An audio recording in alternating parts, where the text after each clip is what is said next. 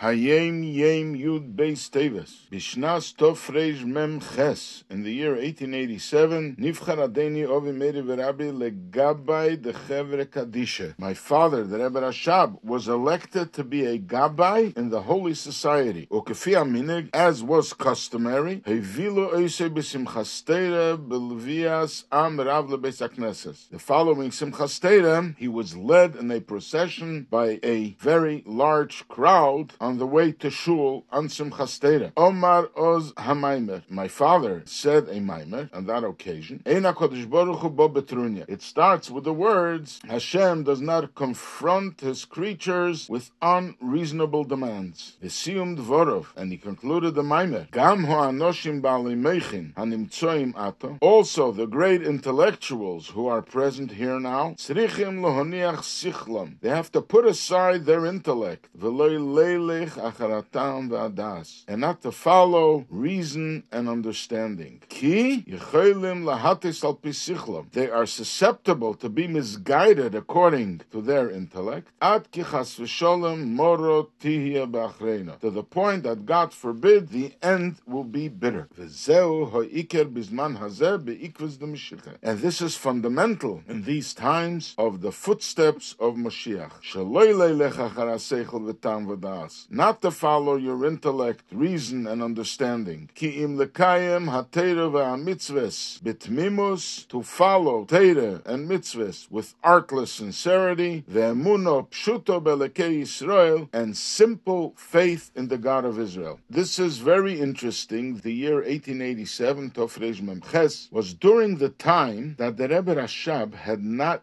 yet accepted upon him the leadership of Chabad. Although he said Maimorim, still he didn't consider himself a Rebbe, and that was for a period of 10 years or more. And this event stood out as a very special event during those years. The Rebbe was appointed to be a gabbai of the Chevrah Kaddisha, of the Holy Society, and he said this maamar. This maamar made a tremendous impression on the people then, and it became the mantra of Chabad Chassidim in the difficult years in Russia. And the Frierdiker Rebbe himself repeated this maamar a lot, and we have this maamar also in the Sefer Maimorim Yiddish. The first maamar is based on this maamar of his father. The custom was that they used to elect a gabbai for the Chevrah Kaddisha on the day of their fasting, which was the 15th of Kislev. And the following Simchas Torah, they had a rule that the gabbai has to make a big kiddush for the entire community, and they would lead him like a chosen under a chuppah with candles, and they would go to shul with tremendous joy. The Rebbe Rashab was elected gabbai. He did what was required. He prepared the kiddush, and he was led to the shul with a parade, and he said this maamar in Yiddish. And the content of the maamar was that simple people, the simple folk, the not most intelligent people, they are capable of mesiras nefesh much greater than the greatest intellectuals, because intellectuals are able to intellectualize and reason and explain, and then mesiras nefesh falls out.